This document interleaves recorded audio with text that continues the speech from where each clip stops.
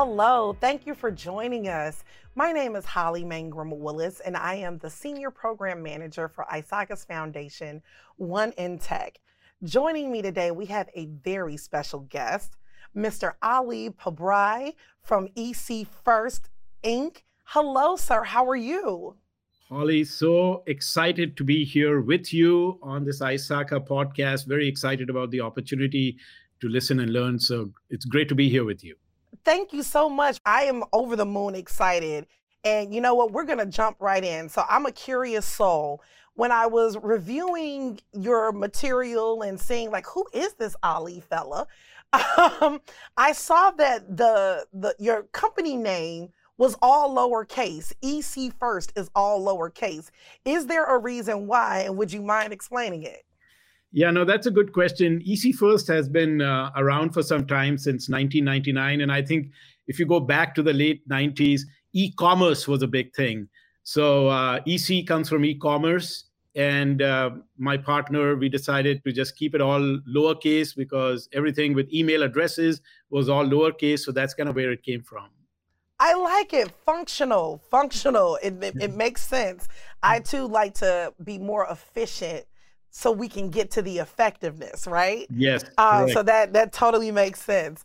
Alrighty, so let's hop into your background. Tell me a little bit about yourself, how your journey to being this industry leader in compliance and cybersecurity. Yeah, that's a great question. And just very quickly, I was born in India and did my high school in the Middle East in Dubai, United Arab Emirates. And it was back in 1983 that I came to the US to study and was doing computer engineering at Clemson University in South Carolina. So first generation Indian American, very excited, with my roots in India and my life in the US, and just learning every single day and giving the best I can.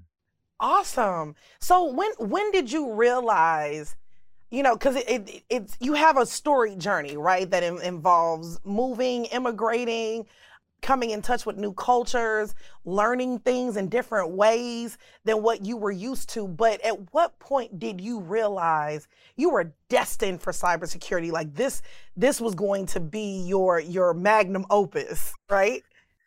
Yeah, and I'm more excited than a 2-year-old kid looking to enter Disney for the first time in terms of cybersecurity. I'm so passionate about it, so devoted to it. When I graduated from Clemson, it was back in 1986. My first job in America was in Chicago, Fermi National Accelerator Laboratory, also called Fermilab. It was a Department of Energy nuclear research facility. I was a young guy back then and working with the IT department. And there were some projects in information security at that time at the laboratory. And they said, Pabrai, we'd like you to kind of help with some of these areas. And that's how I first got to understand the security aspect in terms of technology and also the people element tied into security. At the same time, when I was working at Fermilab, I was going to school doing my master's degree in electrical engineering at IIT, Illinois Institute of Technology. And my advisor asked me to pick a topic for my thesis. And given what was happening at Fermilab and kind of my area of interest, I said, why don't Unix was an operating system with TCP/IP as a protocol. And I said, I'd like to center my thesis around securing Unix systems on a TCP/IP network. And that's kind of, I thought when I graduated with my bachelor's degree, I knew everything. And the more I dug into it, the more I realized, the less I know about. There's so much to learn in the information security space, and I was fascinated with it. And I've been learning ever since.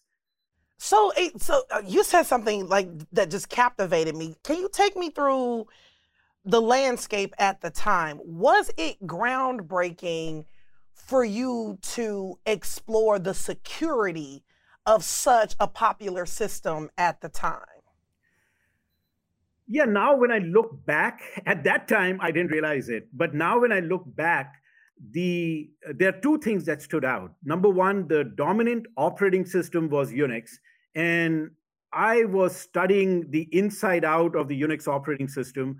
And then the other thing is the communications, the language of communication, just like we are talking in English, the language of communications on the internet was TCP/IP, Transmission Control Protocol, Internet Protocol.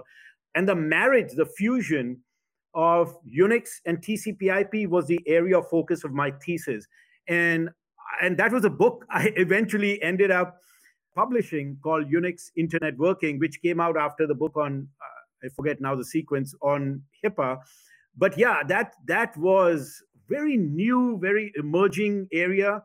And then I started teaching at that time. I used to teach a 3-day class on TCP/IP Internet Working, Unix Internet Working. And the questions from the students forced me to really master that subject deeper than I thought I would ever. And so that helped a lot. So what types of questions were you getting from the students that were unexpected, that ended up being critical to the way that we think about security these days? Yeah, you know what? I had my own script and the PowerPoint presentations that I had put together, and I would be presenting, and then there would be these questions that would come up, and I would like, I don't know the answer to that question. I gotta go back and research that, and as I started researching different questions that came up from different people across, and I was presenting all over America in different cities, the 3-day training program, it forced me to really, it's like it takes you 20% of the time to get 80% done, but it takes you 80% of the time to get the last 20% done. And I think my mastering came about as a direct result of these questions from the students that forced me to study the operating system more, study the network protocols more. So dive deeper into TCP/IP. I mean, I knew, and also in those days, Network General had a product called Sniffer. And I spent time at the lab, at Fermilab, looking at packets on the network. I would literally spend hours and days and weeks studying all the traffic, hexadecimal, going on the network to understand the fields, the packets, the structure. And then can I figure out the password just by looking at the packets being transmitted without actually logging in? Can I figure out other people's passwords? And a lot of the communication inside networks is unencrypted. And so if you know what you're looking for, you can find it. And that's what really led me to better understand communications and transmissions on the internet. Wow. Okay, so that leads me to my next question, because it sounds like you were able to identify, like, the more you dug into the subject, the more students asked questions, the more you were able to identify vulnerabilities, right? Yes. So let's transfer that to current day. What do you think is the biggest challenge the world is facing in terms of cybersecurity right now? And as a follow-up, how has it evolved from when you first began study? That's a really, really good question, Holly. So I think, and I always make the connection between, and maybe this is right, maybe this is wrong, I don't know, but I always make the connection between cybersecurity and the human body. And what are our human defenses to protect the human body? And then what can we do in the cyberspace to protect the assets that potentially could be vulnerable? I think the biggest thing that I've seen over these last decade or two is the evolution of compliance standards, regulations that have come about that require organizations to take cybersecurity more seriously. So one example is HIPAA, the Health Insurance Portability Accountability Act. I live in California, and California, like many other states, has many state-related mandates. So the federal mandates, state mandates. Those mandates are now requiring businesses to at least have some basic cybersecurity capabilities.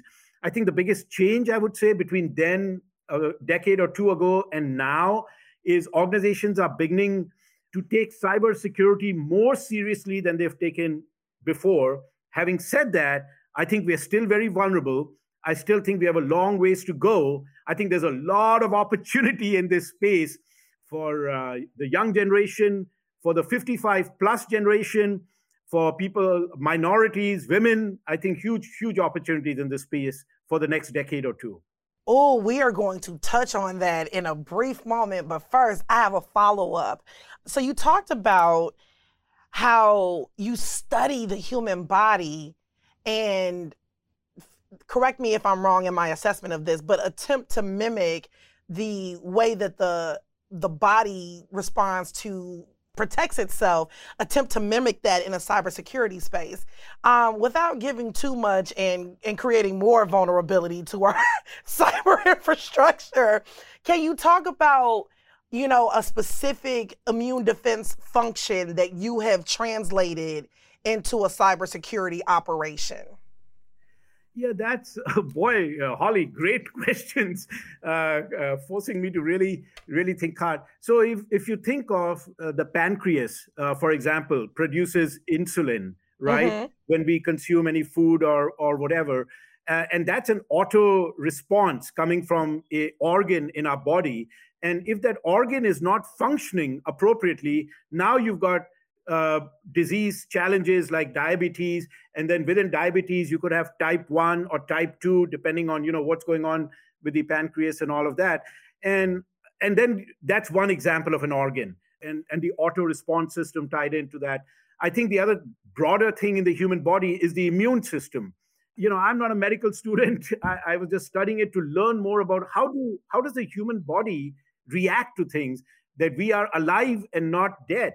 And a lot of things are happening that we don't know about.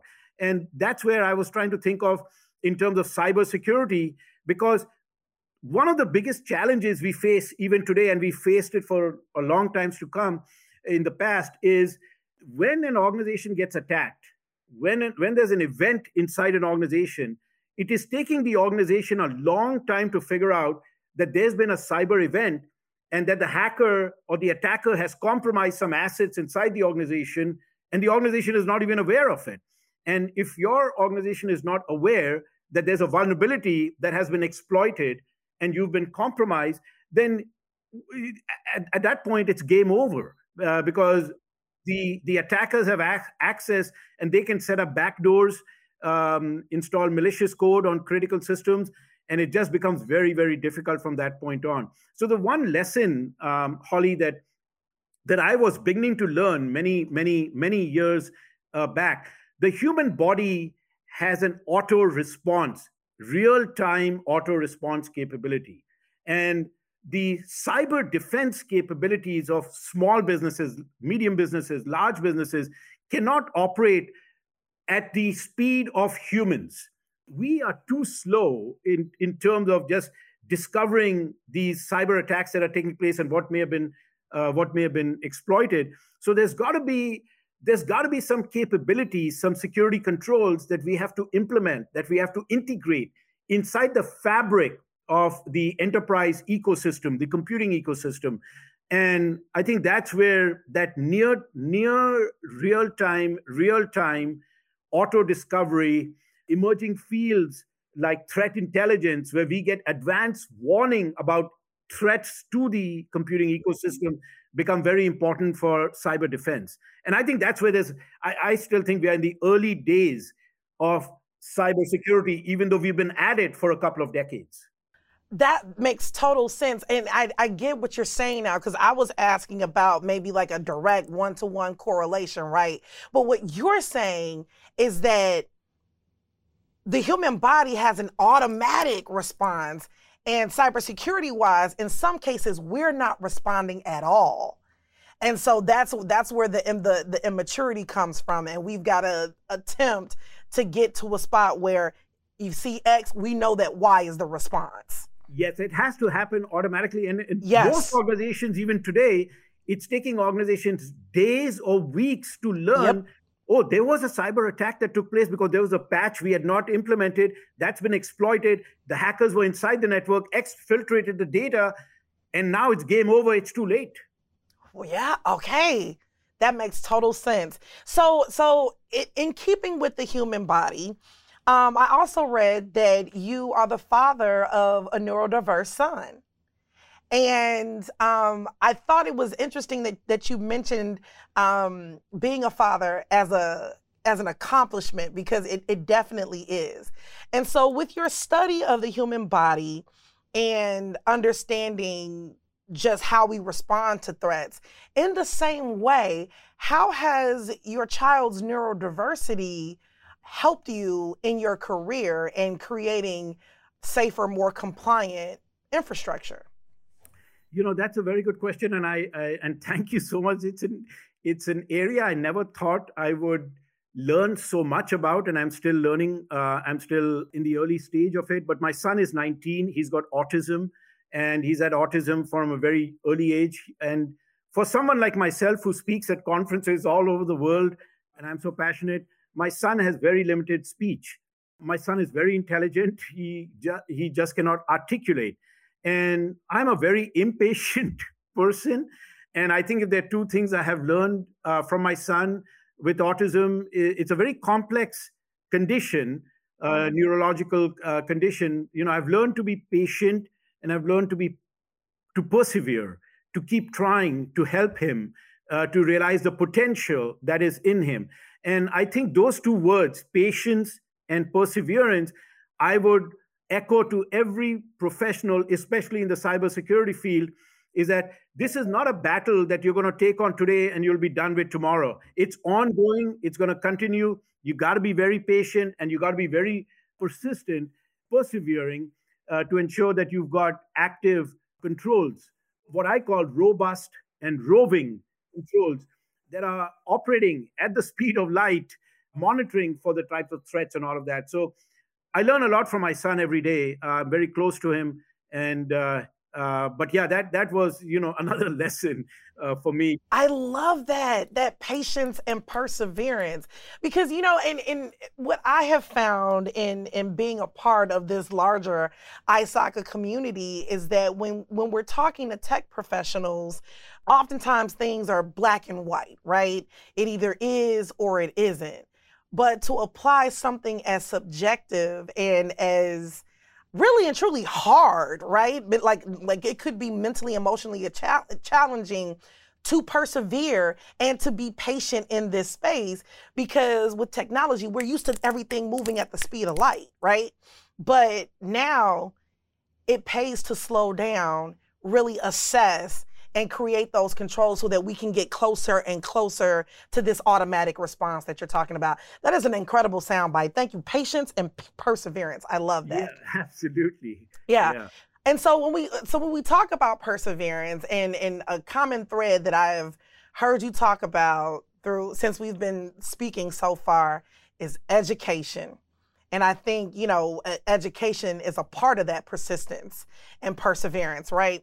So how do you, outside of your schooling, you've got some certifications, an impressive list of certifications.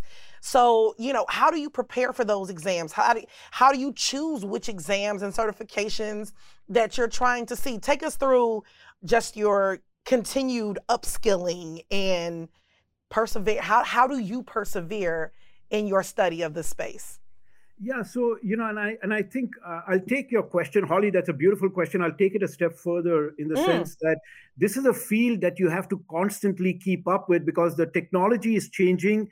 The way we are being attacked, both from inside the U.S. and also globally, the attack surfaces are just increasing.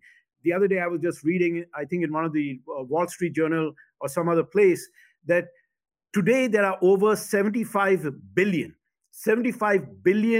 devices that are connected to the internet. And there are about 7.5 billion people on Earth. So that's about 10 devices per person. The attack surfaces are increasing, and the way the attacks take place are changing. So whoever is going to be successful in this field, I'll tell you, will not be successful if they are static. So you have to constantly learn, you have to constantly reimagine, you have to constantly rethink, you have to constantly re-educate yourself in terms of what are the changes happening in the computing ecosystem. So for example, it used to be everything was in a data center inside an organization, but today now all of that data is out in multiple cloud service providers that may be all over the planet. And then on the other end of the spectrum, you've got mobile devices, right? And these mobile devices are getting more capable, and that comes into contact with a lot of sensitive information. So that learning path for individuals to be successful in the cyber security field, I think is very critical. And so keeping up with certifications and credentials, and ISACA does an amazing job because of the certification programs that ISACA has built, and ISACA is always continually improving and updating that curriculum. And then there are additional certifications. CompTIA has a certification called Security Plus.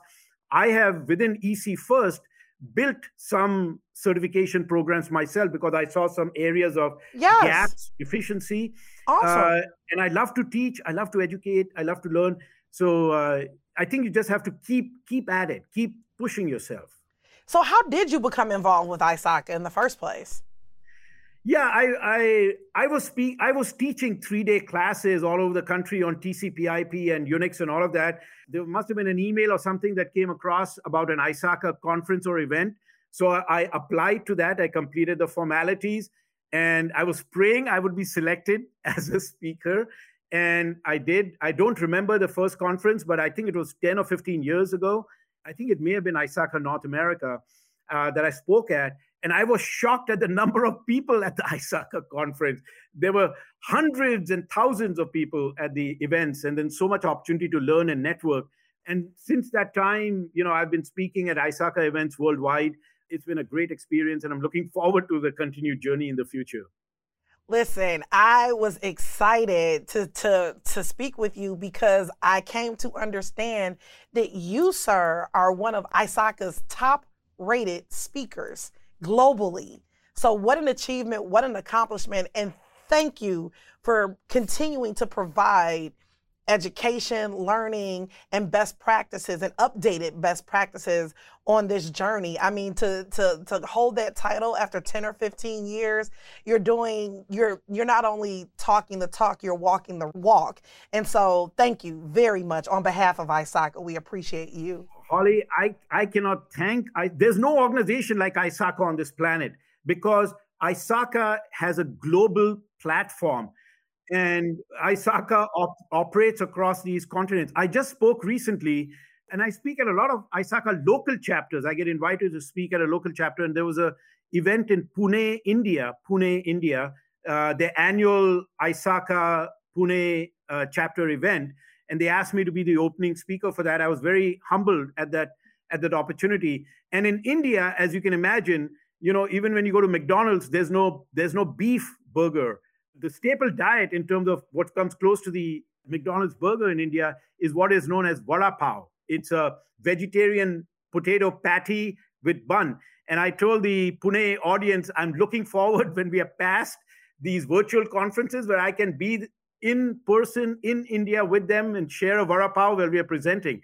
So I learn a lot from different cultures, South Africa, Egypt, Ghana. It's just been amazing.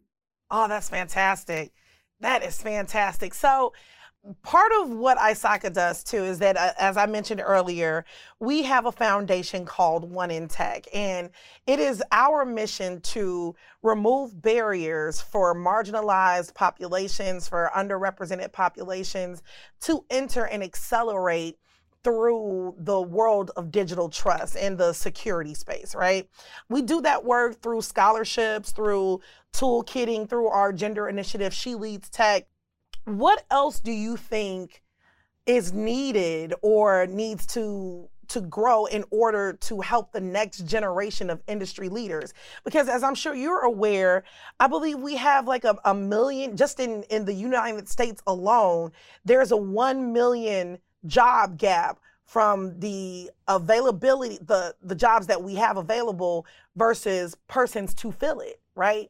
And knowing that folks are excluded from the pipeline very early in their education journeys, what do you have any prescriptives for what could help close that gap and get more diversity and inclusion in all levels of digital trust? Yeah, digital trust, I think, is an ISACA mantra that is echoing across the industry, and it's becoming a global phrase everyone is connecting with. And I think there's a huge, and you're right, a million plus jobs and possibilities in the cybersecurity space itself. And people don't know. I think there's a lot of, when I'm presenting, most of my audience, it's men. I see very few women in my audience. And then when I'm presenting, I see very few people of color in my audience.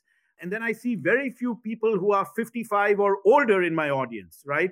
So I think when I look at these three distinct population segments, I think there's a huge opportunity for them if they knew how to navigate the path about the opportunities that lie in this field. Because if you look at the 55 and older, they have the experiences. They may not have the expertise, but they have the experiences to learn and come into this field. The young generation, especially those in their high school, it's a great opportunity for them to at least know what is cybersecurity. I think there's a lot of confusion. How do I get started, right? What's the first step I can take to get into this field? And then the other big one, women. I mean, talk about gender inequality that is there in the cybersecurity space. I talk about that at my conferences. Would love to see more women enter this space because there's so much opportunity. And the more diversity we have in this space, the better solutions we will be able to implement. And I want to introduce another phrase, which should be the strategic objective of every individual, of every organization, which is cyber resilience. So there's never going to be an organization that's going to be 100% secure, but you can achieve cyber resilience where you've got the appropriate capabilities implemented to deter successful attacks into your enterprise. And I think that's where these different population segments and genders can make a big difference. If I'm understanding you correctly, you're saying that having diversity of thought from people of all walks of life at all levels of enterprise is probably the first and arguably the most important step to creating cyber resilience. Yes, absolutely, Holly. We need to reimagine, we need to rethink. And I think to have women, to have the young generation, to have the older population, all see the opportunities here because we can all collaborate and new ideas, fresh ideas, way to reimagine things, open up new possibilities, and the jobs are there. I think a lot of people struggle with making the connection between how do I get started? What do I need to do to be successful in this space? So tell me, what do you think? What do you think newcomers can do to help advance their professional careers? How can they get started? Especially and again, we're talking about opportunity for untapped talent, right? So how do we bring what we have over here to the folks who are available and ready and willing over there, right? What prescriptives do you have for that? Well, I think your conferences, ISACA, and you may edit this out, but ISACA is like an octopus with 1 trillion tentacles all over the world. Absolutely. Okay? And there is no other octopus on this planet like ISACA, okay? Because you are a global brand. I mean, I don't know even if ISACA knows the power of the brand ISACA. It's in every country. I think when you have your conferences, to reach out specifically to these segments and give them incentives to come into these conferences because they will hear from so many different speakers. They will feel the energy and the possibilities of this field to take the next step, which is then to pursue certifications. But I think the initial thing is to give them exposure, make them understand. And I think your conferences provide a fabulous platform for that. It's not tomorrow, but it's on Thursday. I'm traveling to Phoenix to speak at a ISACA ISSA event, and it's a local chapter. And I love presenting in person at these local chapters because it gives me a chance to network, to learn, and to have more people attend from these different population segments. I think would be huge to bring new people and new possibilities into this field. Absolutely. So, do you have any other notes of advice for newcomers to the field? And it could be something as simple as don't buy the books or, just do everything online. But do you have any, things you wish you knew when you were entering this space and finding your way through? Yeah, I mean, I think back when I was there weren't these conferences and local events and all of that on cybersecurity. I think it's very important for people to reach out to the local events, so because they get a chance to listen and hear to speakers. I think those are very important. Those are there in just about every major city in the country now, with all these cybersecurity events to participate in them, and then pursue these certifications. I cannot emphasize the certifications are very important because they're very targeted and very focused.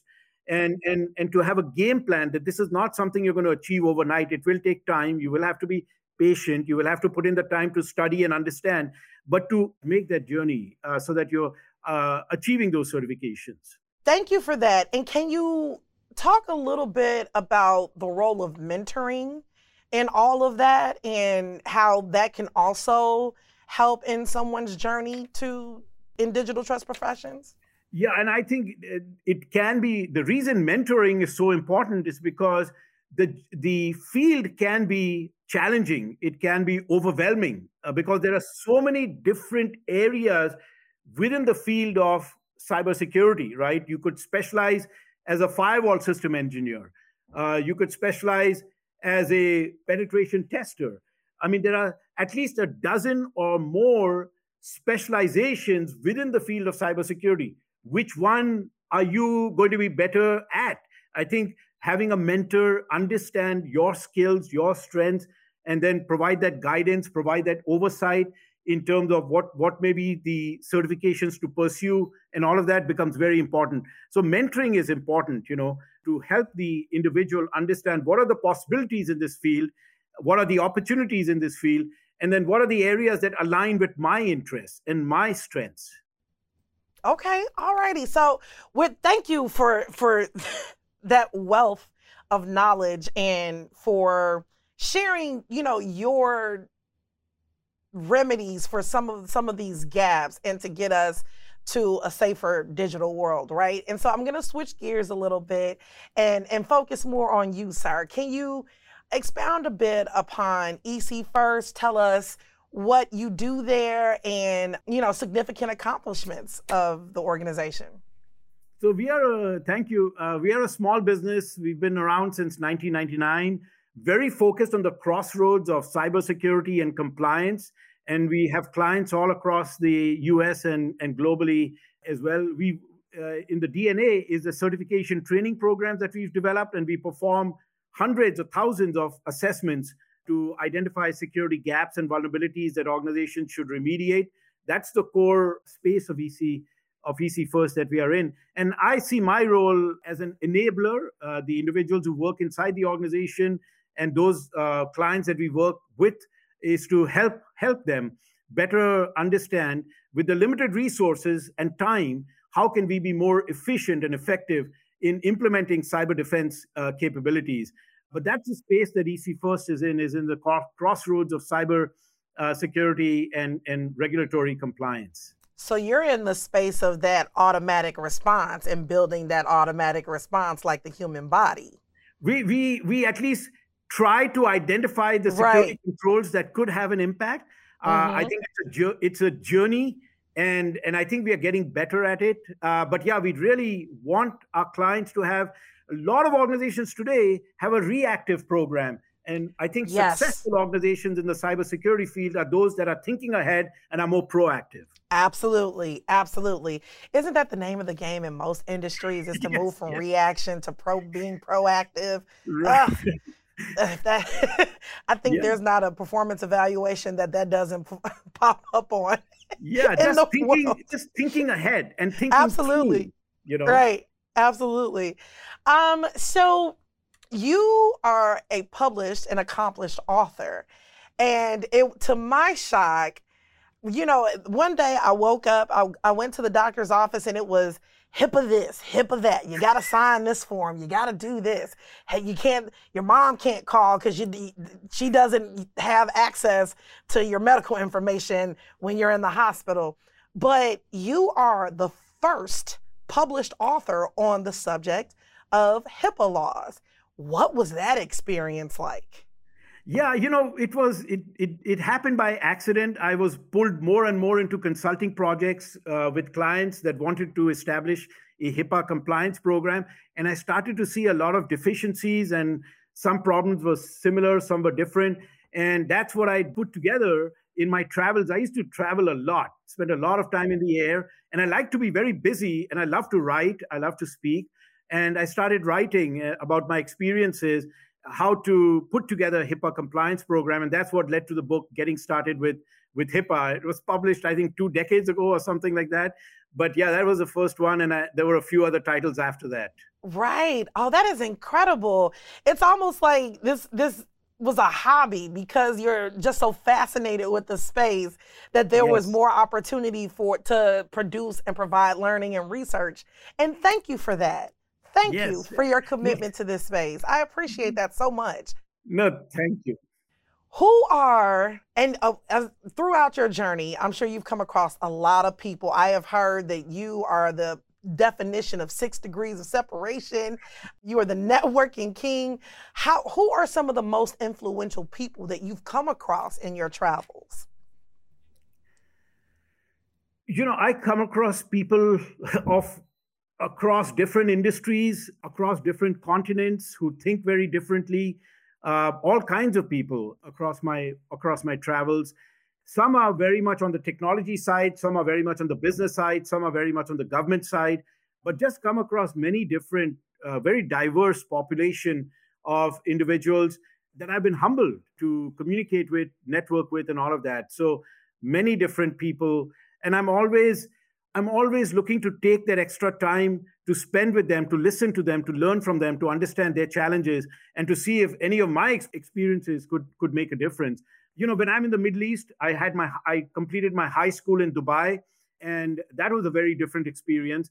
When I came to the US and I did my bachelor's and master's degree here, that was a very different experience. And then presenting at ISACA conferences from continent to continent, that was a very different experience. And you come across different people in all those travels.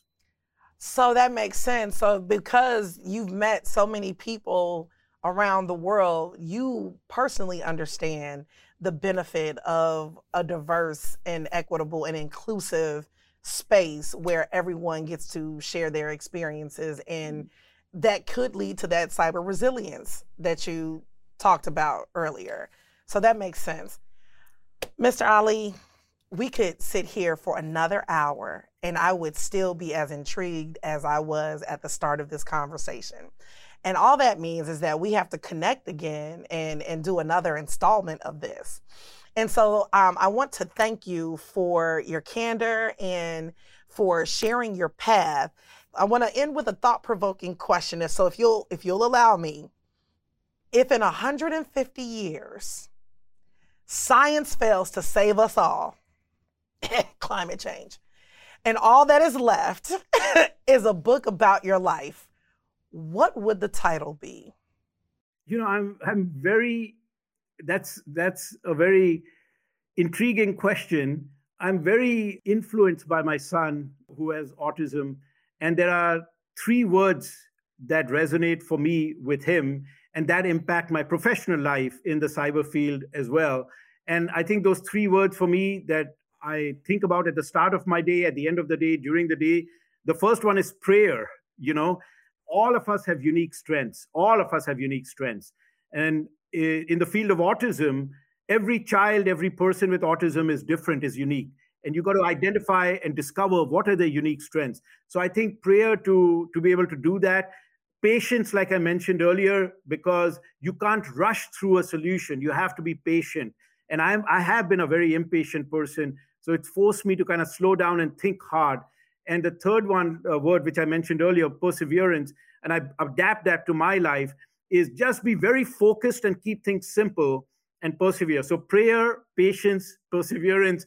I think those are the 3 words I'd close with in response to your question. Great question. So friends, I encourage you to trademark this because I see the title, Prayer, Patience, and Perseverance, the story of Ali Prabhai's journey through cybersecurity. Trademark. Don't take that, friends. It's his. It belongs to him. Isaka just wants 3%. No. Be excited and think about the journey from Baileys to mojitos and everything else in between. Life is too short, and give the best you can to everything you do every day. Absolutely. Oh, this was an incredible conversation. Thank you again, Ali. I sincerely appreciate you. Friends, if you would like to find out more about Ali, you can click the link in the description below. If you would like to find out more about Isaka or One in Tech, those links are in the description below. Thank you again. We appreciate you. And until next time, friends, take care and stay safe.